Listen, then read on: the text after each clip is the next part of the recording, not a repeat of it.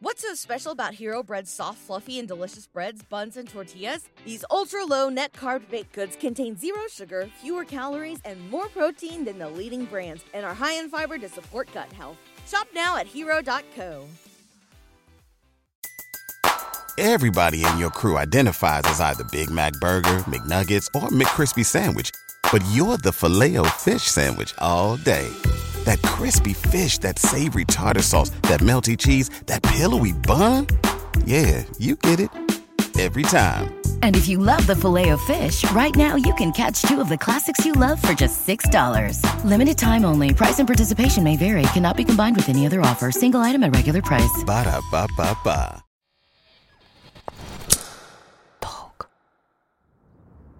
Здравствуй, меня зовут Гульнас, и ты слушаешь подкаст «За границами». Любительское исследование иммиграции. Аудиодневник, который помогает мне переживать этот период в формате личной рефлексии, обращаясь к экспертам, социологам, историкам и психологам. Рада познакомиться. Мне кажется, что иммиграция сложнее, чем смена адреса. И думаю, это не просто для самих иммигрантов, для их близких и для принимающей стороны. У меня нет четкого плана, я пока не знаю, куда это приведет, но хочу прийти к этому в процессе исследования. Спасибо, что ты здесь и слушаешь.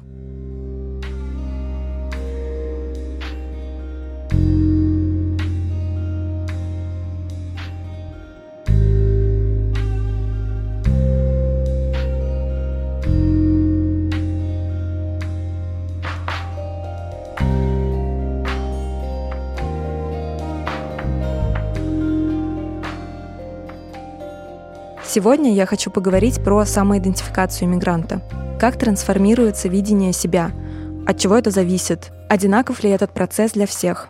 Я без конца задавалась этими вопросами, и сейчас расскажу, почему. Первые месяцы у многих проходили и проходят примерно одинаково. Нескончаемое количество общения. Странно так говорить, учитывая контекст, но все пронизывает ощущение, похожее на упоение. Вокруг тебя такой шведский стол из классных людей с похожими взглядами и даже ценностями. Все следят за тем, кто же еще эмигрировал, журналисты, комики, музыканты, до кого можно дотянуться. И с кем из этих интересных людей себя идентифицировать. Одиночества не было вовсе. Все друг друга поддерживали, бесконечно собирались вечерами, обсуждая происходящее, чувствуя какую-то эпохальность, как будто кто-то из нас станет Селлинджером или Хемингуэем. Алкоголя всегда было много. Скорее всего, это просто защитный механизм. Люди вокруг непрерывно знакомятся и знакомят, но новые друзья постоянно уезжают дальше. Например, меня познакомили с очень классной девушкой, антропологиней, делавшей исследования для комитета против пыток, безумно интересная. Пока мы пытались состыковаться и встретиться, я получила приглашение на ее прощальную вечеринку. И так происходило постоянно. Дружба с первого взгляда, и сразу же кто-то уезжает. Постепенно становишься избирательнее в выборе друзей. Потому что это очень изматывает. Как будто на первом свидании выясняешь, какие планы у человека, собирается ли он уезжать, стоит ли инвестировать в общение с этим человеком. С одной стороны, происходящее болезненно. С другой, увлекательно изучать иммиграцию сразу на такой широкой выборке людей. Как будто это все большой эксперимент, и я живу в полевом исследовании с весенней и осенней выборками иммигрантов. Вокруг пронеслось множество свадеб, и десятки пар спешно съехались при переезде. Но многие не были к этому готовы. Я тоже была не готова. И, уезжая из России, забрала с собой прекрасные, но совсем не окрепшие отношения. И погрузилась в эмиграцию не одна. Близкие постоянно восклицали: «Ну хорошо, что ты не одна». И непонятно было, как сказать, что я вообще не чувствую в полной мере это «хорошо», хотя кажется, что должна. Переезд для любой пары — это стресс, и разводы даже в запланированной иммиграции не редкость. Неудивительно, что в эту волну много браков и пар распалось. Спойлер, я не стала исключением. Хотя, буду честна, это не вина переезда, мы расстались спустя почти 8 месяцев. Но стихийность иммиграции точно отняла у нас несколько месяцев нормального сближения. Еще одна особенность этой волны — относительно много увольнений и сокращений. И здесь я тоже не стала исключением. Моя компания сократила весь московский офис. Я была готова к этому, нам дали время почти до конца лета. Это не стало катастрофой, но теперь, без постоянной работы, меня стало еще больше бесить и нервировать ритуал знакомства и самопрезентации. Поясню. Так как в первые месяцы люди непрерывно знакомятся, приходится по кругу рассказывать о себе и слушать, кто чем интересен, кто где работает, и в какой-то момент это превращается в отрепетированную презентацию. Тогда же, летом, на 4-5 месяц, ощущение фома от пропуска вечеринок, завтраков, бесконечных встреч на кофе ослабло. Я устала от активного, потокового, часто бессмысленного общения. И все меньше, меньше и меньше виделась с людьми. И уже потом я узнала, что тогда у меня начался депрессивный эпизод.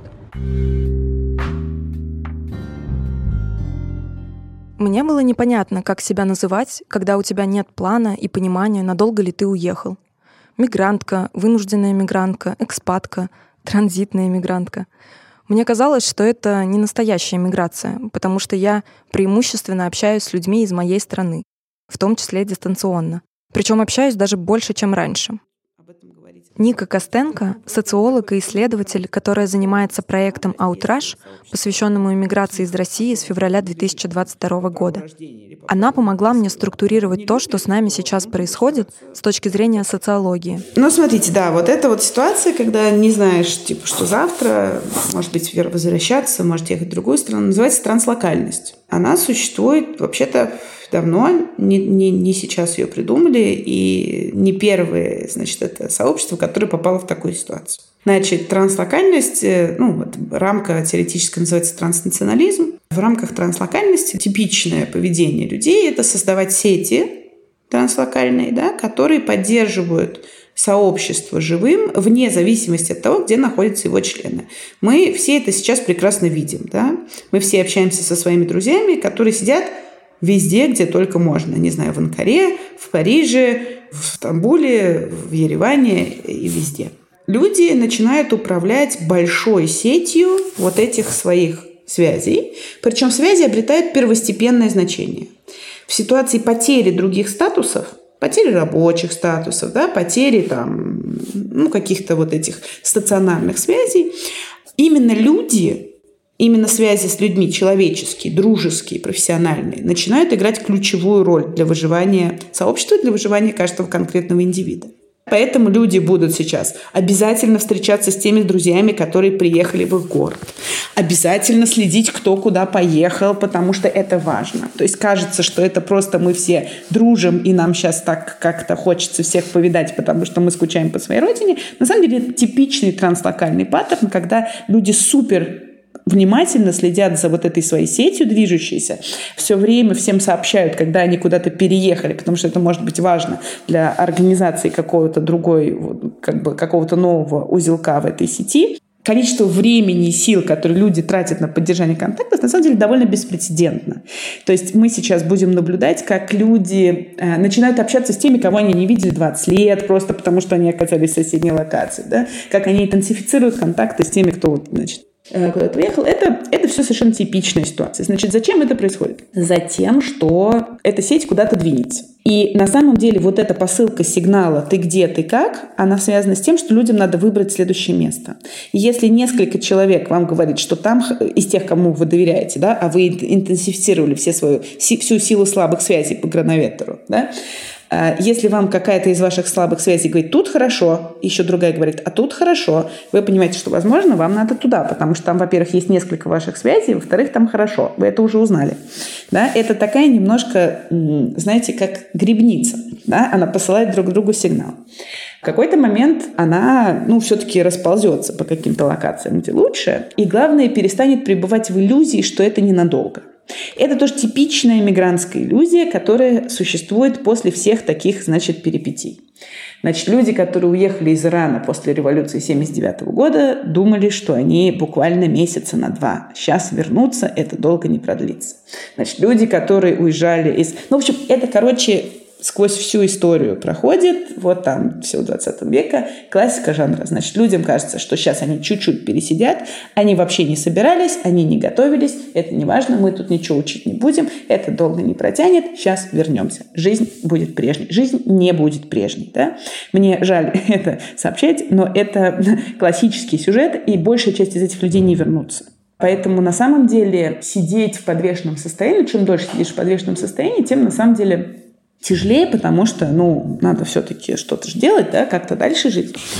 И то, что люди сидят и ждут, оно, это неименуемо, да, потому что трудно смириться с потерей статусов, опять же, с потерей родного города, всего такого. Возможно, что уже пришло время с этим смириться, да, и искать себе ту локацию по своей грибнице, да, пускать сигналы и искать, где же остановиться, потому что, как показывает опыт, люди, которые уехали без причины типа учебы или чего-то вот такого, что, можно закончить, да, а потом вернуться, и провели вне места, откуда они уехали больше года, имеют уже довольно небольшой шанс вернуться обратно. И вообще-то многие уже подходят к этой границе, да, примерно год. И на самом деле мы сейчас будем видеть, как люди определяются, как люди договариваются со своими друзьями, а давайте все поедем в Тбилиси или давайте все поедем в Ереван, потому что единственное, что осталось у этих людей, это их связи. Они их будут использовать по максимуму для того, чтобы выжать из них что-то интересное и сделать что-то новое. И, это тот процесс кристаллизации, который мы сейчас будем наблюдать в полный рост весь ближайший год. На ранних этапах адаптации иммигранты часто чувствуют, что все разваливается, поскольку слово «родина» больше не является синонимом понятия «дом». Очевидно, тебе нужно пересмотреть эти понятия, и ты чувствуешь себя дрейфующим, неуверенным в том, в каком направлении двигаться. Отношения между родными местами, идентичностью и ощущением дома становятся все более сложными и проблемными. Это Ирина Шумская, кризисный психолог, которая 2 года назад эмигрировала из Беларуси в Польшу. Вот есть какие-то большие коллективные процессы. Все украинцы сейчас страдающие, русские, белорусы плохие, они на них нападают и так далее. В смысле коллективного процесса это очень сильные эмоциональные заряды в этом. То есть в интернете с этим эмоциональным зарядом воевать довольно бессмысленно. Но нужно понимать, что психика, в ней много слоев. Есть коллективный уровень, на который никак не повлияешь. Там, где мы, индивидуальные психики, вплетены в некую общую канву. Там что-то сильнее нас, там я бы не боролась с этими ветряными мельницами. Но на личном уровне всегда остается возможность, это уже другой уровень, выстраивать контакт. И это очень сильно облегчает и помогает возвращать себе свою идентичность. То есть не считать себя глобально плохим, потому что ты русский. В психике, когда что-то разрушается, это похоже на смерть. Когда разрушается мое видение будущего, мое представление о мире. Это примерно то же самое, как если бы у меня умер близкий человек. Если у меня умирает близкий человек, понятно, что мой мир разрушается. И мне нужно какое-то время, чтобы собрать себя заново и идти дальше уже в мире, где его нет. Этот процесс опосредуется горем, гореванием. Если человек в этом замирает, то он может остаться там навсегда и не смочь пойти дальше. Не знаю, не могу, допустим. Есть такое, не могу жить без любимого человека. Все, я не хочу, не могу. Горе у всех протекает по-разному. Я все чаще начала задумываться о том, как мы называем себя. Например, иммигрант и экспатриант, экспат описывают людей, которые переехали в другую страну. Но интересно, что экспата вряд ли можно назвать рабочим иммигрантом. Хотя экспаты, в конце концов, это тоже мигранты, которые работают в другой стране.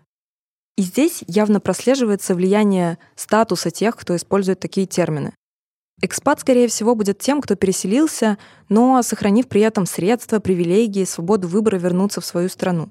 А термин «мигрант», как будто нейтральный, но на практике, кажется, приобрел негативный оттенок, со стереотипами о низкооплачиваемой рабочей силе, отнимающей местные рабочие места и плохо контролируемом потоке чужаков. Изначально слово «экспатриация» означает временное или постоянное изгнание человека из родной страны, причем обычно с лишением гражданства, но иногда и при добровольном отказе от гражданства. А этот человек, соответственно, является экспатриантом. Есть еще термин «беженец», который сложно применим к нашему опыту сейчас, но он всегда стоит в ряду мигранта и экспата. Согласно Конвенции о статусе беженцев 1951 года, беженец — это любой человек, который в силу опасений стать жертвой преследований по признаку расы, вероисповедания, гражданства, принадлежности к определенной социальной группе или политических убеждений покидает страну и не может воспользоваться защитой этой страны или не желает пользоваться такой защитой из-за своих опасений. Я как-то познакомилась с молодой девушкой из Мариуполя, и ее история и правда для меня звучала ужасно и в прямом смысле ассоциировалась с бедствием. Она рассказывала про свой путь из Украины в Европу, а потом в Грузию.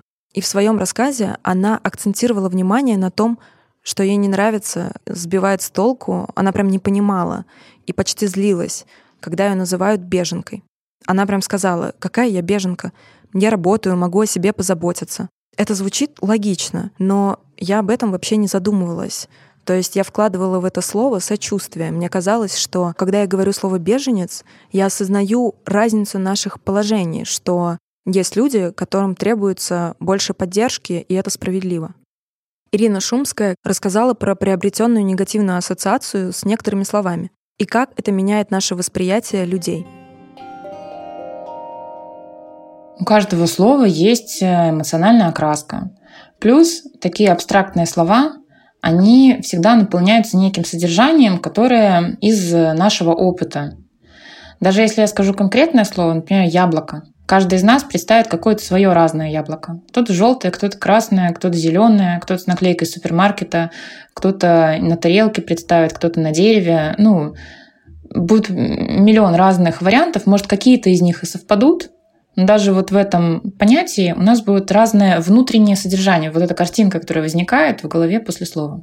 Слова могут менять вот это содержание со временем. Например, если мы возьмем там психоанализ, то вначале все термины психоанализа, они имели достаточно нейтральное содержание. Истеричка — это был тип характера просто. Это было абсолютно нейтральное слово, оно ничего не обозначало.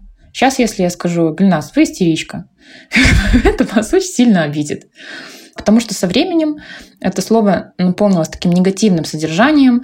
В этом есть некое пренебрежение, и стыжение, и злость, и вот ассоциация с вот этими женщинами, которые там кричат, падают в обмороки, там как-то, в общем, ведут себя не очень адекватно. Я думаю, что то же самое происходит и с другими словами. И беженцы, действительно, когда мы думаем вот про вот эти вот лагеря, палатки, не знаю, там сирийских мигрантов, которые просят милостыню, там что-то еще такое. Конечно же, это неприятно, когда, вот так вот говорят про тебя. Да? Если бы мне сказали тоже: «Ирина, ты истеричка», вот, я не знаю, я бы как психолог, наверное, может, и посмеялась, но в целом это не очень приятно. Точно так же и со словом «беженка». Поэтому, например, сейчас, как-то на международном уровне уже не говорят беженцы, говорят мигранты. Это какое-то более нейтральное слово. Даже не эмигранты, потому что там тоже есть какие-то ассоциации. Не знаю, у всех, наверное, свои. Может, вот с этими, не знаю, людьми с чемоданами, едущими в никуда, там, где их никто не ждет, за лучшей долей. Вот. А мигрант — это что-то более нейтральное. У этого слова пока что нет такого эмоционального наполнения. Поэтому его можно, как-то использовать для того, чтобы обозначить явление, а не как-то эмоционально его описать. Разговоры с таксистами первое время ощущаются как тест на чужака. Вообще часто себя чувствуешь так, как будто тебя немножко испытывают, проверяют или присматриваются. Части таксистов объясняешь, почему ты тут и что вообще происходит. Иногда встречаешь поддержку, но всегда с напряжением отвечаешь на вопрос «Откуда вы?», а слышишь его постоянно. Это нормальный вопрос, людям всегда интересно, откуда ты. Это помогает быстро положить тебя в какую-то папочку в своей голове. Но в этом и проблема. Не хочется определять себя только через страну. Тем более оправдываться за происхождение не хочется. Я знаю, что многим моим друзьям это не так важно, но меня немного раздражает, что я не интегрирована в локальное комьюнити. Но при этом я сама не понимаю, зачем им меня интегрировать. Я познакомилась на конференции с очень красивой и успешной грузинкой, директоркой креативного сетевого агентства. Мы очень классно пообщались, и она пригласила меня в их офис поработать как в креативный коворкинг. Я очень обрадовалась, потому что это совсем другой уровень местного сообщества. Но почему-то я так и не написала ей и не встретилась. Из-за этого я чувствую себя в вакууме на космическом корабле с одними и теми же людьми, как будто в очень странной экспедиции. И непонятно, какую позицию занять. Смириться и не вылезать из этого комфортного пузыря и идентифицировать себя с приезжими. Или предпринять какие-то усилия локализоваться, даже если кажется, что ты здесь временно. Но на самом деле почему-то тяжело и нет такой мотивации. И я постепенно проваливаюсь в формирующуюся российскую диаспору. Когда я попыталась посмотреть на идентификацию мигрантов чутка сверху, с позиции публичного дискурса и государства, Я обратила внимание на то, что мы описываем политику в отношении мигрантов с помощью конкретных метафор. И это даже часто кочует из одного языка в другой. Когда упоминают мигрантов, беженцев в медиа, используются метафоры, связанные с водой и стихийными бедствиями. Например, приток, поток, наводнение, наводнили, волна, прилив и так далее. Конечно, это может использоваться, чтобы подчеркнуть бедственное положение людей и вызвать сочувствие. Но те же самые метафоры могут встать на вооружение дискриминирующих групп, подчеркивая вредный масштаб, огромное число прибывающих людей, стихийность и сложную контролируемость процесса, как нежелательную проблему для слишком осторожного общества. Например, примут ли мигранты, наводняющие Европу, некие западные ценности? Эти метафоры, конечно, могут многим показаться безобидными, но самые нейтральные или безобидные слова превращаются из безвредных в опасные. Контекст очень важен. Метафоры часто иллюзорны, прилипчивые и описывают факты, которые в действительности даже не существуют. Они используются как спекуляции, негативные коннотации, быстро переносятся на уровень жизни отдельного человека. Я сомневалась, рассказывать ли об этом случае, но мне кажется, это момент первого резкого сбоя в идентификации себя. В первую неделю было страшно, неуместно и плохо, и еще непонятно, насколько плохо будет дальше. Казалось, что мир враждебен, никто тебя особенно не рад. Не то чтобы меня это шокировало, причины были понятны, но настороженность спала не быстро. Примерно на 3-й день я заблудилась под дождем по пути на вокзал, чтобы встретить своего парня в не самом безопасном районе. И пришлось попросить помощи у таксистов. Мне, конечно, подсказали дорогу, и в конце короткого разговора спросили: «Вы из Украины?» Я затвердила про себя: «Нет, нет, нет». И мой мозг предательски выдал: «Да». Не знаю, чего я испугалась. Они сочувственно сказали, что я могу к ним обращаться за помощью. А я быстро попрощалась и убежала. Конечно, мне очень стыдно за этот идиотский поступок. Но проблема даже не в стыде, а меня в целом расстроила эта ситуация. И я потом еще долго прокручивала это в голове и никогда больше не скрывала, что я из России. К слову, в будущем много таксистов тоже предлагали мне помощь и выражали сочувствие, узнав, что я из России. Мы так абстрактно говорим, да, но если мы поговорим конкретно про, россиян, которые приезжают в разные места и сталкиваются, они не сталкиваются, да, мы делаем большое исследование с коллегами, которое называется «Outrage», с Маргаритой Завадской, Эмилием Камаловым и Иветтой Сергеевой, и мы с февраля опрашиваем новых мигрантов. У нас есть панельное исследование, у нас есть качественные данные к нему. Так вот, не сталкиваются. Когда сталкиваются, это вот какой-то редкий, уникальный эпизод вот этого столкновения с дискриминацией. Значит, думать, что, бедных наших сограждан везде дискриминируют, это, мягко скажем, не так. То есть я даже удивлена, насколько немного дискриминируют, особенно по сравнению с тем, сколько россияне дискриминировали людей из разных других стран, близлежащих в течение, в общем, тучных лет. И, в общем, по сравнению с этим всем, с этими всеми объявлениями по поводу, только славянам сдаем, и вот это все это, я вам скажу, что мелкие брызги, конечно. Разумеется, есть некоторое напряжение в некоторых, особенно небольших странах, которые связаны с тем, что очень большой поток. С ним довольно трудно справиться. Да, в городе Ереване, действительно очень много просто сейчас русских. Это взвинчивает цены на жилье, взвинчивает цены на жизнь, все понятно. Значит, дискриминация ли то, что к людям относятся настороженно, учитывая всю эту военную ситуацию, да, учитывая массовый приезд и совершенно, в общем, никому непонятные настроения этих русских, я бы сказала, что было бы странно, если бы не относились настороженно. Действительно ли существует какая-то массовая дискриминация?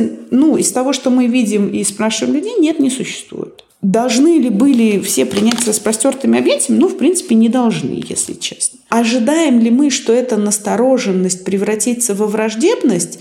Если непристойно себя вести, то превратится. Конечно. То есть, если качать права и выяснять везде отношения, и это действовать в духе «ты меня уважаешь», и бить морду везде, то, в общем, быстро довольно это все скатится в агрессию, и это плохо кончится. То есть, мне здесь кажется, что надо говорить не про дискриминацию русских в странах принимающих, а про то, что стоит подумать о своей позиции тем людям, которые оказались за рубежом, потому что многие люди, совершенно не все, то есть есть очень много людей, которые давно деколонизировали свой взгляд на окружающую реальность, но таких людей на самом деле, это, мягко скажем, не все. Да? И при таком большом потоке нам довольно важно говорить о том, что, в общем, Россия долгое время была такой колониальной империей, и ее отношение к своим соседям было, мягко скажем, спорным. И то, что сейчас люди, например, в Грузии очень осторожно относятся к русским, не в последнюю очередь связано, например, с оккупацией куска Грузии в 2008 году. Да, и такие вещи не надо забывать, их надо рефлексировать и свою позицию, и не занимать такую обиженную позицию, что типа, посмотрите, на нас тут косо взглянули, мы же тут что? Мы же тут приехали, примерно нам всем должны. Нам никто ничего не должен. Да, и спасибо большое, что примерно приняли.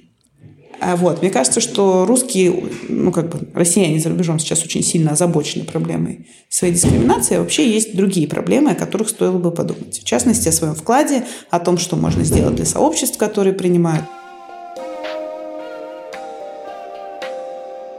Существует ли коллективная самоидентификация? Интуитивно кажется, что да. Есть такие исторические точки, которые влияют на это. Возможно, одной из микроточек в ретроспективе первых месяцев после начала войны стала статья «Мы провалились как нация». И мне даже кажется, что проблема не в том, что красильщик негативно высказался обо всех, а в том, что он вторгся и в без того хрупкое сейчас пространство самоидентификации. Он наложил на наше восприятие эту толстенную призму, через которую на нас смотрит мир и мы сами. Или нам кажется, что на нас так смотрят. И это тоже было точкой раскола, как минимум одним из источников дискурса о проблеме самоидентификации россиян. Оба эксперта опровергли то, что для большей части уехавших из страны существует какой-то коллективный стыд. То есть, само собой, люди стараются не подсвечивать то, что может вызвать осуждение у людей. Но в целом это крайне индивидуальный опыт. Был интересный эксперимент, когда пытались измерить, описать чувство вины, эту коллективную вину у израильтян.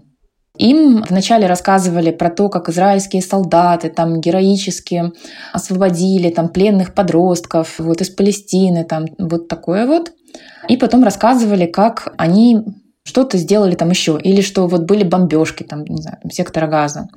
И дальше спрашивали, чувствуют ли эти люди вину, стыд, какие-то еще чувства. Когда они вначале гордились своими солдатами, они вину чувствовали. Когда в другой части эксперимента им вначале говорили о неподобающем поведении израильских солдат, они вину не чувствовали и стыд. В этом эксперименте экспериментаторы связали ощущение этой вины за то, что сделал не я, а моя страна, представители моей страны, с патриотизмом. Чем лучше я думаю о своей стране, тем больше я с ней идентифицируюсь, тем больше у меня возникает чувство стыда и вины за то, что они делают. Если я изначально всех их ненавижу и вообще ни разу не патриот, то возникает чувство, какого хрена?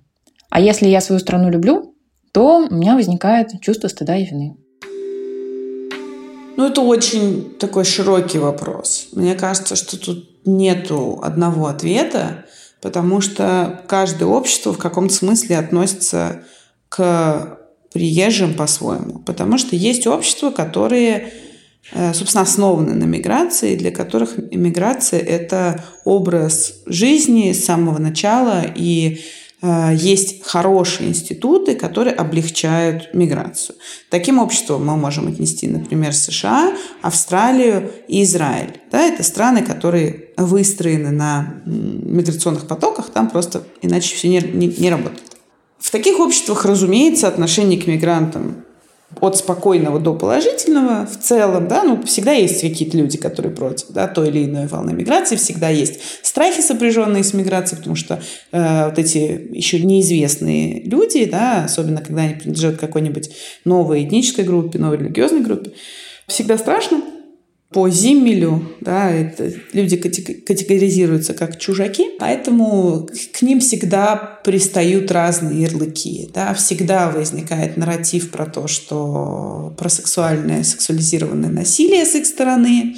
Такой дискурс, они насилуют наших женщин, да, причем совершенно не в это каждый раз повторяется при каждой большой волне миграции. Это совершенно никак не связано с реальностью, это такой просто классический троп, который вот всегда есть. Почему? Потому что восприятие чужеродности и опасности, миграция еще часто воспринимается как мужская миграция в первую очередь, он такой популярный. Хотя, как правило, миграция не больше мужская, чем женская. Например, там, в современной миграции в Европу ровно 50/50 мужчин и женщин.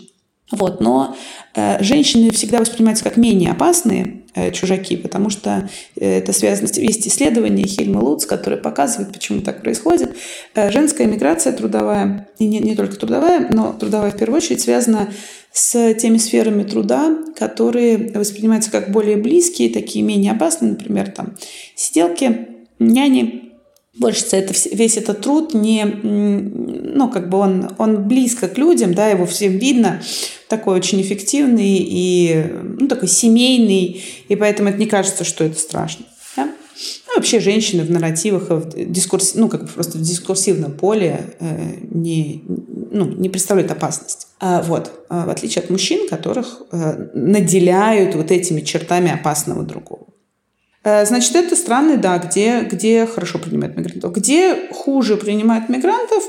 Во-первых, в странах, где нет особенной потребности в мигрантах, надо сказать, что они туда и не едут. Да? То есть, как правило, миграционные потоки связаны с экономической необходимостью. И такие очень гомогенные общества. Да? То есть, общество, которое очень этнически гомогенно, довольно тяжело принимает людей другой культуры, другой этничности, просто в силу того, что нету привычки работать с разнообразием, да, на уровне повседневных практик, на уровне разговоров, на уровне изучения нескольких языков жизни в обществе, где полиязычие. Всегда в городах легче, чем в сельской местности. Да? В сельской местности всегда больше экзотизация другого, всегда больше ксенофобия. А города, в городах люди привыкли жить в очень разнообразном контексте, встречаться с очень разными людьми, да, ездить больше. Поэтому в городах всегда ниже уровень ксенофобии. Чем более индустриализованная страна, тем так и постиндустриальной экономики, конечно, очень склонны к открытости. Я помню, что раньше нас немножко удивляло или даже забавляло то, что трудовые мигранты постоянно созваниваются с кем-то по видеосвязи. Даже как-то я ехала в такси, и таксист созванивался по видео в WhatsApp с другим человеком. И они даже почти не разговаривали. Так просто перекидывались парой слов, а человек на другом конце линии просто делал свои дела, а потом лег спать, не отключаясь от звонка. Это и раньше было понятно, но как-то иронично, что теперь ты делаешь то же самое. И как будто становишься тем, кого раньше особенно не замечал или отказывался замечать. Большинство уехавших из России с начала войны не планировали эмиграцию и держатся за сильные связи с прежним домом. И это не может не влиять на идентификацию себя. Я говорила с журналисткой Оксаной Корзун. Она написала книгу «Как не умереть от тоски по родине». И мои мысли, что все по кругу проходят очень похожий опыт адаптации, подтвердились. Но вот какая отрезвляющая мысль меня расстроила. Она рассказала про 4 стратегии адаптации иммигрантов. Сепарация — это когда мы общаемся только с другими иммигрантами. Ассимиляция — это успешная стратегия. Интеграция и маргинализация. Это как раз часто происходит с трудовыми мигрантами, так как они сильнее всего связаны со страной происхождения, имеют мало точек соприкосновения с местными жителями. И в этой категории самый высокий процент депрессий и суицидов. В прошлом эпизоде про дом Софья Кимовна, говоря про множественность домов, сказала, что образ дома, оставленного, может поддерживать нас. А Оксана этому противоречит. Чтобы легче пережить иммиграцию и нормально ассимилироваться, в любом случае нужно отказаться от мысли о своей старой идентичности.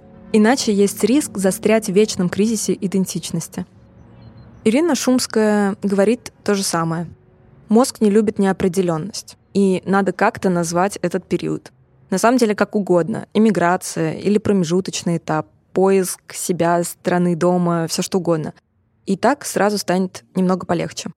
На индивидуальном уровне, восстанавливая отношения и социальные связи, можно снять напряжение от этого кризиса идентичности. Второе, от этой истории у нас мозг не любит никакую неопределенность, вообще ненавидит ее. Он постоянно пытается сделать из нее определенность. Даже если я называю этот процесс иммиграцией, переходным процессом, у меня сейчас, например, будет год, когда я буду пытаться понять, что делать дальше. Это какой-то лимб, переходное пространство, чистилище, неважно. Даже от того просто, что я называю это сейчас лимб, даже если с этим ничего не буду делать вообще, то мне уже станет легче, потому что у этого есть название. Реально мозг так работает. Как только у этого появляется название, в которое я верю, которое подходит, там прям есть внутреннее ощущение, оно подходит, сразу же становится легче. Поэтому, если этот процесс как угодно обозначить для себя, чтобы это стало субъективно понятной историей, неважно какой, но субъективно понятной, ясной, вплетенной в другой контекст моей жизни, даже если я никак не буду пытаться адаптироваться, мне уже станет легче. Третье. Смыслы, у них есть 2 этажа. Первое – ощущение того, что жить хорошо, в принципе. Я счастлив от того, что я жив. Мне нравится, смотреть на солнце, на листики, есть вкусную еду. Мне нравится переживать эту жизнь в теле. Когда это ощущение есть, над него очень легко надстраиваются все остальные смыслы. Профессиональные, социальные, все остальные. Если с перспективы кризисной психологии рассмотрим, то для того, чтобы стабилизироваться, мы всегда человека заземляем. В дыхание, в тело, в какие-то эти процессы. Это хороший совет. Интуитивно я так и сделала. Дала себе время на принятие решения до марта, то есть до конца действия договора аренды. На это время у меня был придумать план. Я его еще не придумала, и направление еще не выбрано. Вопрос: как долго можно в этом находиться? Надо признаться, что головой я все еще в России и хочу вернуться в Питер. И воспринимаю свою иммиграцию скорее как опыт. Основная причина, по которой я уехала, это политика государства и мое субъективное персональное бессилие в противостоянии этому, а не желание переехать в конкретную страну. Не очень хочется принимать то, что время ожидания как будто истекает. Делюсь планом. Чтобы идентифицировать себя, мне пора определяться со страной. Может, не на всю жизнь, но на долгий период. Культура и отношение к мигрантам в этой стране будет влиять на мою самоидентификацию. Это сложно контролировать. Но я сфокусируюсь на том, что я могу контролировать. То есть сейчас свои цели я формулирую так. Я хочу, а главное, теперь готова терпеливо интегрироваться в общество новой страны, подходить к этому с любопытством и с уважением, при этом не пытаясь насильственно стереть свою прошлую идентичность. Пока я не верю, что смогу полностью ассимилироваться, но я буду стараться. Описывать себя как исследователя-любителя, как директора по маркетингу, как гуманистку, путешественницу, экстравертку, как человека, который родился в России, но живет или, может, даже является гражданином другой страны, говорит про Россию с новыми людьми и критикует ее правительство. Мне хочется, чтобы это был культурный обмен, а не попытка просто слиться с окружающими из-за страха быть чужаком. Нет, не то чтобы надо. Нет, смотрите, Гульназ, не то чтобы надо, но это все равно неизбежно произойдет и скоро. То есть у вас есть маленькое окно, в которое вы точно определитесь. И если... То есть, это же, знаете, как устроено принятие решений. Да? Вы можете откладывать принятие решения, оно потом примется за вас, просто оно будет не самым лучшим для вас. То есть вы можете не принимать, но как-то так случится, что вы где-то в результате останетесь, может быть, не в том месте, которое бы вы хотели выбрать. Поэтому решение лучше принимать самой. Да, и у вас осталась не очень большая часть этого окошка, которая традиционно... то есть, опять же, есть люди, которые, кочуют всю жизнь, да, и прекрасно себя от этого чувствуют. Но абсолютное большинство людей устроено не так. Да? Человек несколько склонен к оседлости. И он в какой-то момент осядет. И просто, если вы знаете об этом, понимаете, то немножко лучше подготовиться и выбрать самой, а не попасть в ситуацию, когда обстоятельства выбрали за вас.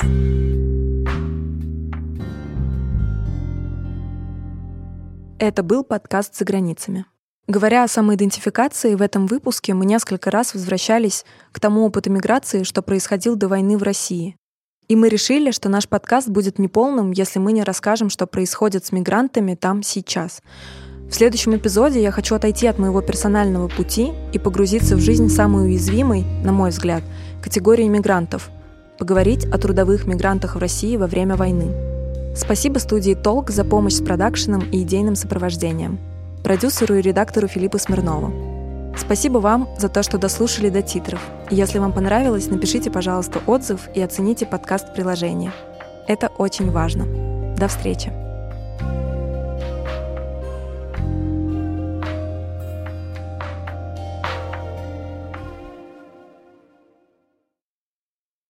What's so special about Hero Bread's soft, fluffy, and delicious breads, buns, and tortillas? These ultra-low net-carb baked goods contain zero sugar, fewer calories, and more protein than the leading brands, and are high in fiber to support gut health. Shop now at hero.co.